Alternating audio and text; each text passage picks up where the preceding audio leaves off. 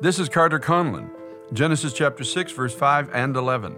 Then the Lord saw that the wickedness of man was great in the earth, and that every intent of the thoughts of his heart was only evil continually. The earth also was corrupt before God, and the earth was filled with violence. We can expect society to degenerate to this kind of behavior. If you have your eyes open, you can see that degeneracy happening at a rapid scale now in our time. Violence is becoming accepted in our society. Lying is a standard way of life. Truth, as Isaiah said it, is falling into the street.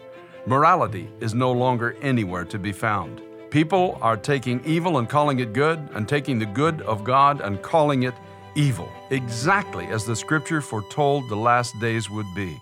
Is there something in your heart that's telling you we're living in such a time when you feel like all hell can break loose on our streets and in our society? If so, it's time to pray.